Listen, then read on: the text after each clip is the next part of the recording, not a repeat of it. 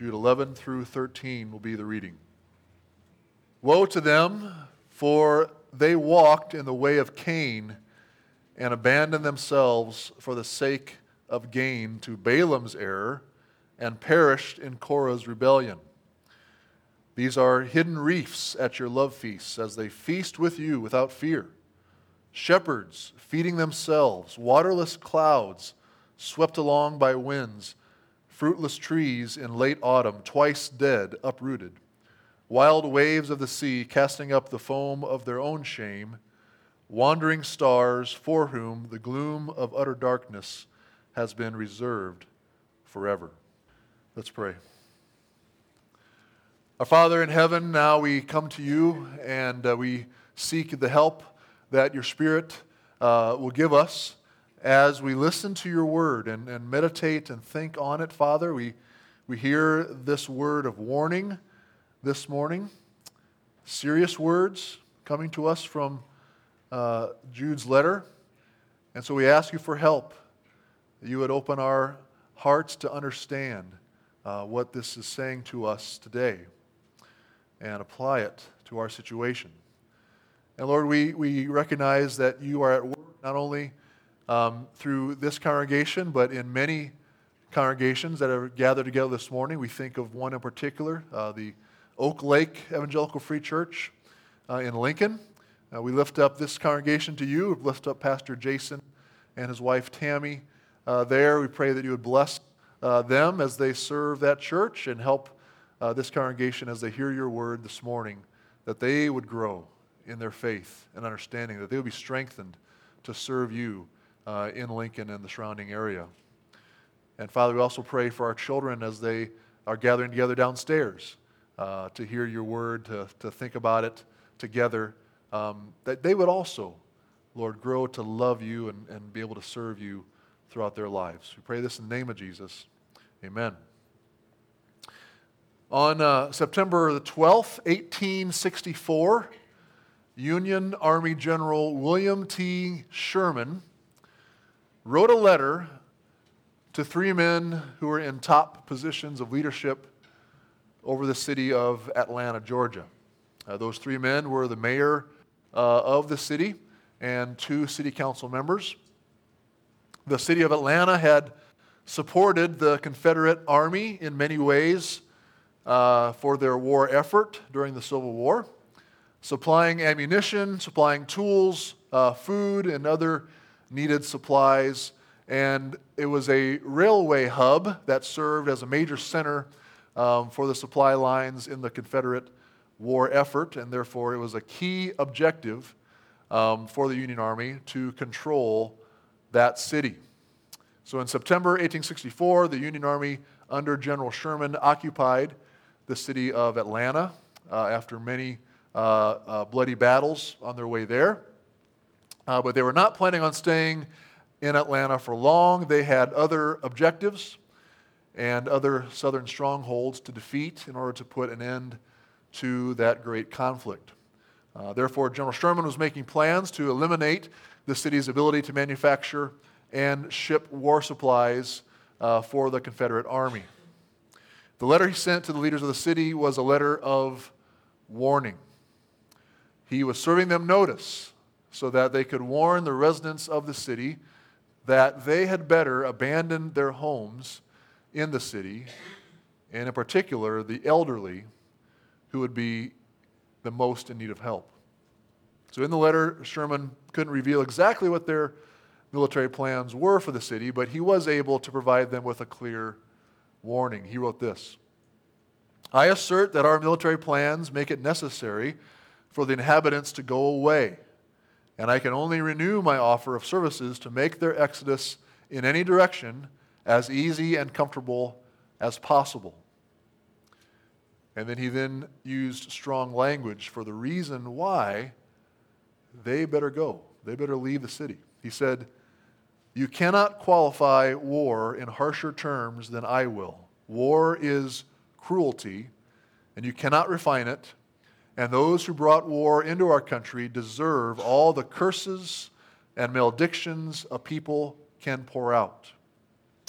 He then concluded the letter with one last appeal to the people of Atlanta. He says, "Now you must go and take with you the old and feeble, feed and nurse them and build for them in more quiet places, proper habitations, to shield them against the weather until the mad passions of men cool down, and allow the union and peace once more to settle over your old homes at Atlanta. Yours in haste, W.T. Sherman." Well, 2 months later, in early November of 1864, Sherman's word of warning was fulfilled as his army began burning the city of Atlanta, beginning with the manufacturing plants and warehouses that were the main suppliers for the Confederate war effort at the time.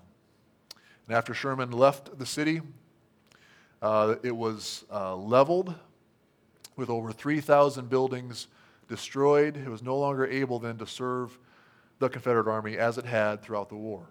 So it cannot be overstated how immensely important it was for the leaders of Atlanta in 1864 to have taken Sherman's words of warning seriously. And as we come to verse 11 here in our letter from Jude, we see that his language is getting even more serious. This is also a letter of warning. It's a warning to the church as well as a warning to the teachers who had crept into that church and were seeking to lead the people away from the Lord Jesus Christ. He says there, beginning of verse 11, "Woe to them! Woe to them! Woe to those who would seek to speak against God's word. Woe to anyone who would cause one of these little ones to sin." He's using the same strong language that Jesus used against the false teachers of his day, against the scribes and the Pharisees who were trying to lead the people away from Jesus. Woe to them. May they be cursed. John Calvin, the great reformer, helps us to understand Jude's warning here for the church when he says, when he pronounced woe on them, he did not so much imprecate evil on them, but rather reminded them what sort of end awaited them, and he did so lest he should carry others with them to perdition. It was a word of warning both to the false teachers as well as to the church members. God's judgment is coming for such people, and if you want to avoid it, then get as far away from these men and from their teaching as you can. So our main theme then from these few verses in Jude this morning: beware of leaders who place their own self-interests and wisdom over God's word. This is what Jude is warning us about. Beware of leaders who place their own self-interests and wisdom over God's word. Once again, Jude is looking back here to the history of God's people in the Old Testament, and he's found examples in the Old Testament of leaders whom God judged for their misleading influence on the people. They were each poor leaders who led according to their own self-interest and had no interest in honoring the Lord. They went their own way, and Jude wants to convince his readers that going your own way or following leaders who are only interested in serving themselves, that leads to disaster. Rebellion will lead to disaster. The structure of this passage here has Jude's Old Testament examples in verse 11 as the first part that we'll take a look at, and then Jude gives 6 different descriptions there in verses 12 and 13, using 6 different metaphors from the natural world to warn his readers to keep away from these troublemakers. And so we'll focus on the 3 examples in the first part, and then on each of those metaphors from creation that he uses there in the second part of the message. But first, I just want to start with an application for us, simply taking out just one assumption that Jude is making regarding his readers that I think it's important for us to notice. So First part of our message then, 3 examples of self-interested leaders who went their own way. Look again at verse 11. Woe to them, for they walked, they are of course the false teachers here, they walked in the way of Cain and abandoned themselves for the sake of gain to Balaam's error and perished in Korah's rebellion. Cain, Balaam, and Korah. I wonder if you recognize these names. Cain, Balaam, and Korah. I wonder if you know their stories. Where did these guys go wrong?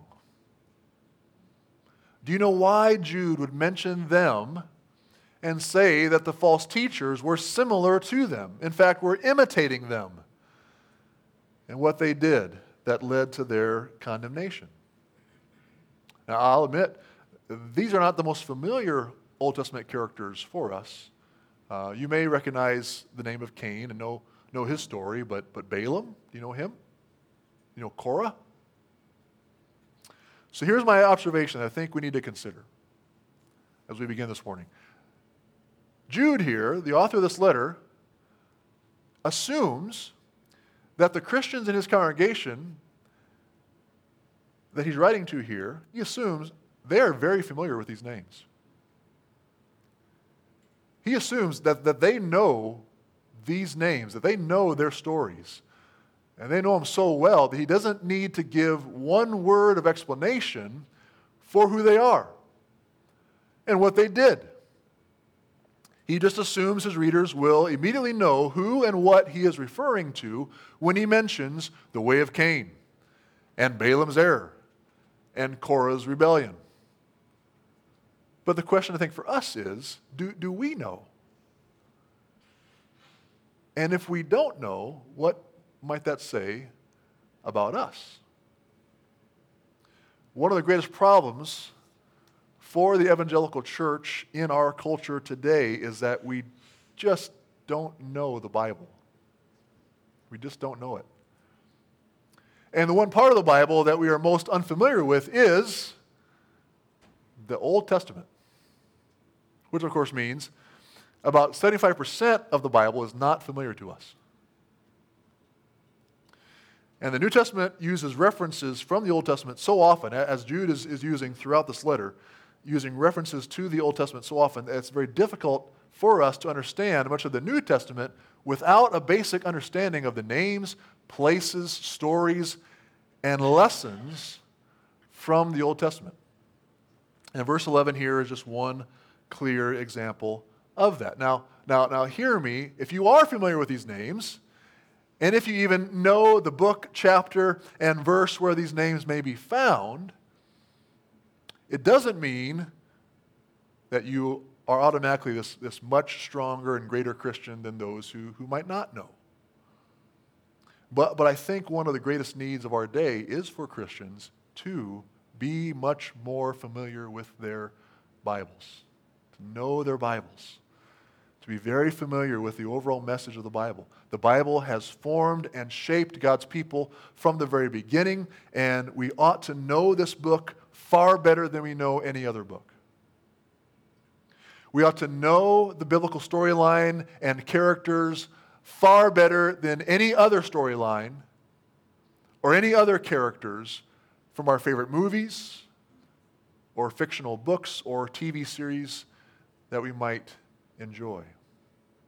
This is really there really is only one main way to do that, and that is to devote time to reading it, to studying it with others, to thinking about it.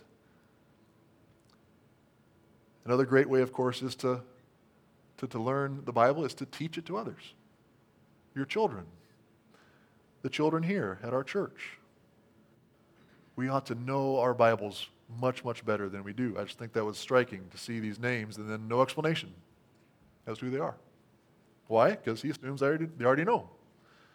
They're familiar. So the example of Cain, let's look at Cain. This example of Cain is found way back at the very beginning of the Bible in Genesis chapter 4. Cain and Abel were the first sons of Adam and Eve. They were both farmers. Cain worked the ground. Abel raised livestock. Cain offered some of the fruits of his labor to the Lord, and Abel also brought, it says, the firstborn of his flock to the Lord as an offering. And we are told in Genesis 4, the Lord had regard for Abel and his offering, but for Cain and his offering he had no regard. And this made Cain very angry. So the Lord speaks to Cain about his anger, and Cain receives the Lord's word, which warns him that sin is seeking to master him, and he must rule over it. And what does Cain do with the word of the Lord? He rejects it. He ignores it. He acts as if the Lord didn't really mean what he said, and Cain goes his own way, and Cain kills his brother Abel, and then tries to conceal his crime. But of course, the Lord knows and passes judgment on Cain, cursing his work and his way of life. And Jude says, beware, beware. These teachers are imitating Cain. They're going in the way of Cain. They are trying to teach you that God really doesn't mean what he says in his word, that his word can be safely ignored. And Jude's warning them, don't follow them. They are following Cain's way. Remember what happened to Cain. Remember where his way led him. And then Balaam. Balaam's story is one of those more interesting stories in all the book of Numbers, and maybe even all of the Old Testament. It's a very interesting story. He was a prophet that was basically for hire, which was always recognized as evil in the Old Testament. The true prophets serving God's people refused to receive payment or gifts for their services, but Balaam, on the other hand, was hired by Balak, the king of the Moabites, to prophesy a curse on the Israelites. However, Balaam did know his limitations. This is in verses chapter 22 and through 24 of Numbers. He told Balak that as a prophet, he could only speak the words that the Lord put in his mouth to say.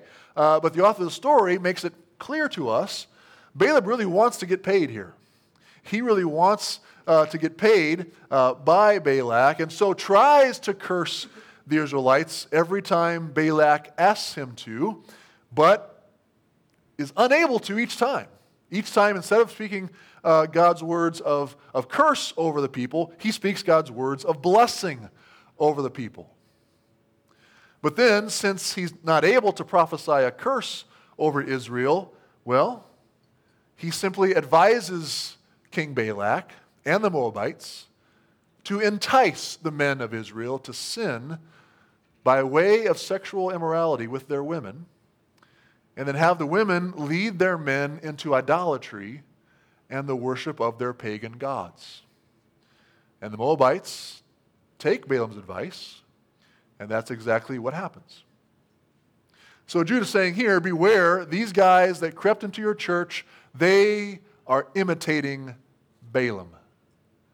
They are greedy, they're self-interested, and they're following in Balaam's way of leading people astray into sexual immorality and idolatry, which always go together. And then the last Old Testament character that Jude compares these false teachers with is Korah, saying essentially they perished in Korah's rebellion. In other words, these intruders who have crept into your church are going in the same way as Korah. They are rebelling against God and how he had ordained the church to be led, and that their judgment is as certain as Korah's was when he rebelled against God, against how God had ordained Israel to be led. This again is from the book of Numbers, number 16. He says here about them, these false teachers, they perished, that is past tense, they perished in Korah's rebellion. That is, Jude was referring to when he said back in verse 4 a few weeks ago, where he said there, long ago they, that is these false teachers, were designated for this condemnation.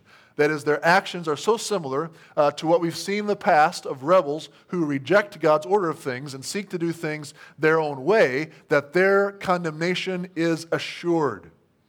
You can even read about it by seeing what happened to Korah and his household when he rebelled against God in Numbers 16. So Korah had led 250 men to challenge the leadership of Moses and Aaron, claiming that they were exalting themselves over the whole assembly of Israel. In other words, claiming that Moses and Aaron are self-interested leaders.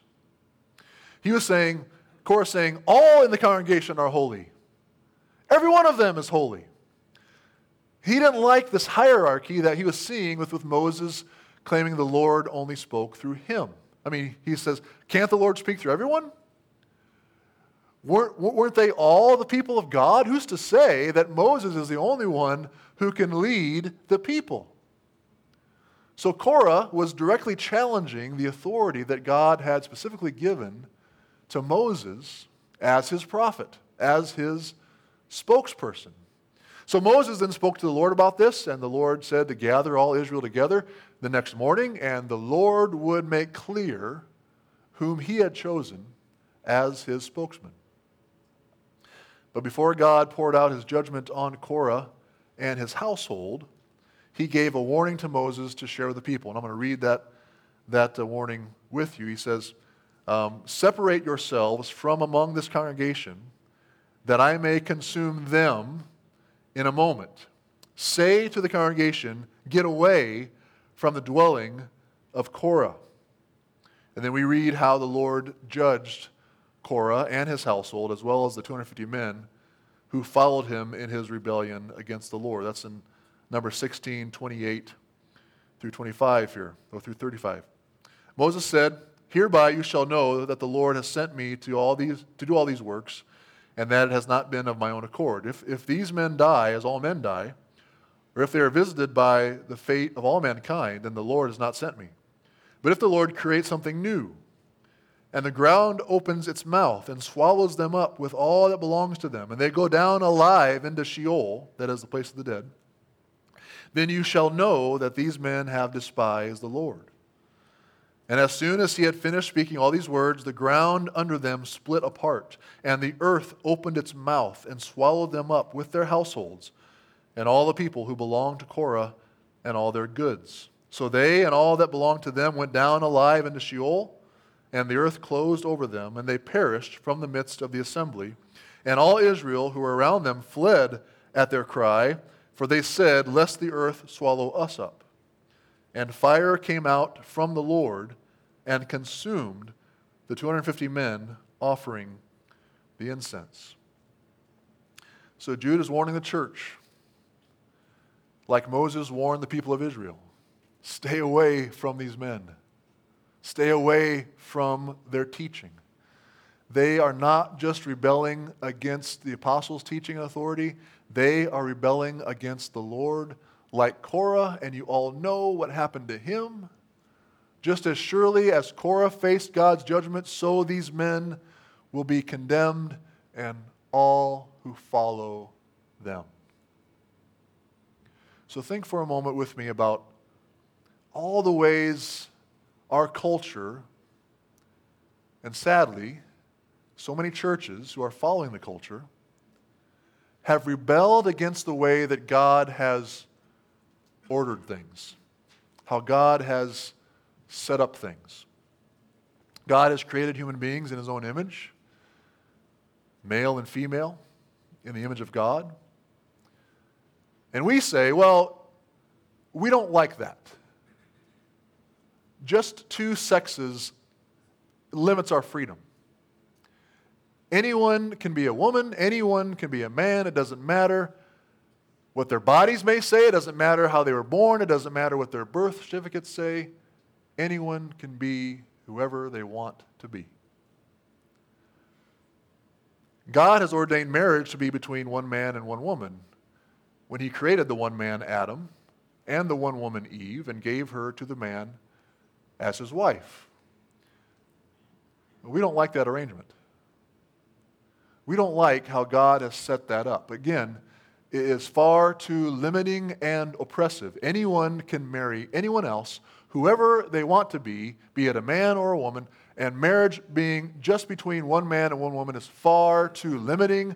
I mean, you can be married as many times and in as many ways to whomever you want to be married to. And in the church, God has ordained certain qualifications for who can be elders and who can be pastors. But once again, we don't like God's way of limiting those roles to just certain qualified people. We say things like, all in the congregation are holy. Every one of them. We're all God's people. The Lord is among all of us. We can't restrict ourselves to just qualified men to be elders and pastors. That doesn't seem right to us. And so, following the culture, churches have rebelled against the Lord's way in those things. And Jude says, beware. Beware. Stay away from them. Rebelling against these things is rebelling against God himself. Rebellion against God's will lead to disaster, as it did for Korah and those with him. In verses 12 and 13 here, we see following leaders who reject God's word will leave you empty, malnourished, and ultimately in darkness. Verse 12, these are hidden reefs at your love feast as they feast with you without fear, shepherds feeding themselves, waterless clouds swept along by winds, fruitless trees and laid on them, twice dead, uprooted, wild waves of the sea, casting up the foam of their own shame, wandering stars for whom the gloom of utter darkness has been reserved forever. So here it is. Here are vivid descriptions of just who these false teachers are and what will happen to the church if they continue to put up with them. They are hidden reefs. A hidden reef is just one of the many dangers that sea vessels must do their best to avoid. A reef is a ridge of rocks or sand that lies either just at the surface of the water or just below the surface if it is hidden. And they can do serious damage to any boat that gets too close to one of these reefs. Any careful sea captain will do their best to avoid hidden reefs at any cost. Otherwise, it would lead to disaster for them, not to mention for their passengers as well. And Jude goes on to say that these false teachers, they were feasting with them at their love feasts without fear. These would have been fellowship meals the church would have enjoyed together, which would have included partaking in the Lord's table. And in 1 Corinthians 11, the Apostle Paul gives a warning to the church about those who would partake in the Lord's table who were not believers. And so Jude is saying here that these leaders were fully acting like they were believers, like those in the church, but they were keeping their true loyalties hidden. So Jude is warning believers here. They may seem safe, but beware, keep your distance. They're hidden reefs, which if you get too close to them and accept their teaching, you will make shipwreck of your lives. And that's something we must note as well. So often false teachers will seem very safe. They will look like Christians. They will sound like Christians. They will use Scripture when they teach. It may even seem like they know the Bible way better than you do. And that's why one of the primary ways to defend yourself and your church from being fooled by them is to be like the Bereans in Acts 17, when Paul and Silas preached the gospel to the people in Berea. It says, they received the word with all eagerness, examining the Scriptures daily to see if these things were so. So let us, brothers and sisters, examine our Scriptures daily. Let us get more and more familiar with what is in our Bible. And God's Spirit will reveal the truth to us in His Word. And in that way, the Lord will keep us from shipwreck. He goes on, it says, they were also shepherds feeding themselves. This is a reference to Ezekiel chapter 34, where the Lord commanded Ezekiel to prophesy against the shepherds of Israel, that is, the spiritual leaders of the people of Israel. And the Lord there was condemning them for feeding themselves and not feeding the sheep. The chapter is not just a scathing rebuke of self-interested spiritual leaders. It is also a sad description of what happens to the people when their spiritual leaders don't care for them, don't feed them. He says there in Ezekiel 34, the sheep were scattered. They have become a prey. They have become food for all the wild beasts. So again, what happens when a church allows itself to be led by leaders or pastors who are only interested in themselves? It's a disaster. It's a disaster. It leaves the people weak. It leaves the people unprotected from Satan's attacks. It says they're also like waterless clouds. Now, we have been so grateful, haven't we, this past week, to receive rain. After this whole month of June, when we saw a lot of waterless clouds pass by. Waterless clouds may be nice if you have an outdoor wedding plan, but if you and your family's whole existence depends upon whether or not your fields produce the grain that you have worked so hard to plant, well then waterless clouds are very bitter discouragements for you. Israel is, of course, in a very arid climate, and rain is scarce there. And when clouds rise up in the west from the Mediterranean Sea, it also brings this great hope of rain to those whose lives depend upon raising crops from the fields and fruit from the vines. And Jude is saying these false teachers are like waterless clouds. They promised much, but they delivered very little. Much like the fruitless trees here in late autumn that he also describes. Then in verse 13, Jude describes these misleading teachers as wild waves of the sea, casting up the foam of their own shame. With this vivid description, Jude is warning the people of their wickedness, the wickedness of these teachers. He's already alerted his readers that they were perverting the grace of God into sensuality back in verse 4, and he compared their sin to the sins of Sodom and Gomorrah in verse 7, how they were indulging in sexual immorality. So here he goes back to what the prophet Isaiah said about certain leaders of Israel that God was condemning then, back in Isaiah 57, verse 20. But the wicked are like the tossing sea, for it cannot be quiet, and its waters toss up mire and dirt. So what is one of the main things that's bringing shame upon the church today in our culture? What behavior is making the churches in our nation look dirty with shame?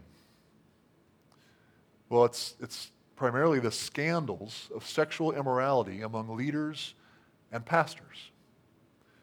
And Jude here, as in the rest of the Bible, is reminding us that no matter what the world may lead us to think about sex outside of marriage, it is immoral. It is evil. And it will lead to disastrous consequences and will bring shame upon the church. So take care, Jude's saying. Take care with the type of men you trust with spiritual leadership in your churches. Lastly, verse 13, he calls these teachers wandering stars, for whom the gloom of utter darkness has been reserved forever. This is just another seafaring illustration here he's using. Sea captains use the stars to chart their course on the sea and make sure they're heading in the right direction in order to reach their destination. But some of the stars in the night sky wandered around. Those were actually the planets that could be seen in a clear night sky. And if the stars that you're using to guide you at sea are wandering around and instead of remaining firmly in place, well, then they would lead you astray. They would get you lost at sea, which is a disaster to be lost at sea. They give misleading guidance to travelers. So Jude's saying, beware, beware. False teachers here are like wandering stars that instead of leading you to the light will lead you into the utter darkness of hell. As I've considered these verses this past week, and really the entire letter of Jude, this one main application continues to rise up in my mind. That is the critical need churches have for faithful humble shepherds. After his resurrection, the Lord Jesus appeared before his disciples while they were out fishing early one morning. And when Peter, who was in the boat, recognized Jesus on the shore, he leaped out of the boat while it was still out in the lake and swam to the shore to be with Jesus. And Jesus took Peter aside and asked him 3 questions and then gave Peter 3 commands. That's in John chapter 21. They were crucially important questions and crucially important commands for every pastor or shepherd of a church. The Lord asked Peter 3 times, "Do you love me? Do you love me? Do you love me?"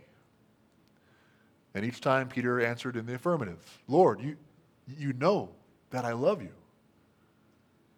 And then after each answer that Peter gave, the Lord gave him this command: "Feed my sheep. Feed my lambs." The church needs pastors, teachers, and leaders who love the Lord Jesus and whose lives reflect that love in clear, demonstrable ways. But not just leaders who love the Lord, who have a good heart, but also pastors and teachers who can faithfully feed the sheep, who have a passion for teaching and preaching God's word clearly and fully and accurately. So may this church, may you always take care to only call such pastors. And may we support and encourage other churches in our district and in our community and in the world to raise up such pastors and church leaders who, instead of being shepherds who feed only themselves, will follow the Good Shepherd in willingly laying down their lives in order to provide for what their sheep really need. Let's pray. Father in heaven, we come before you and we are humbled by your word once again, and we recognize the needs of the church today. Oh, we're saddened, Father, by so many churches that have gone the way of Korah or followed the way of Balaam or the way of Cain.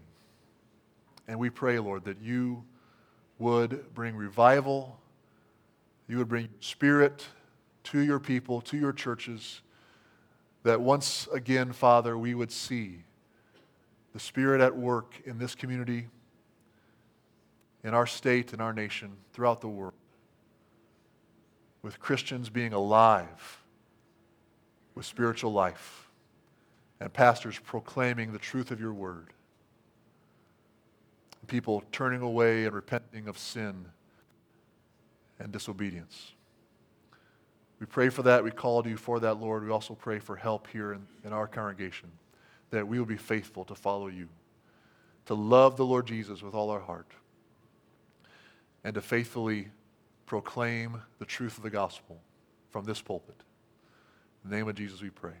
Amen.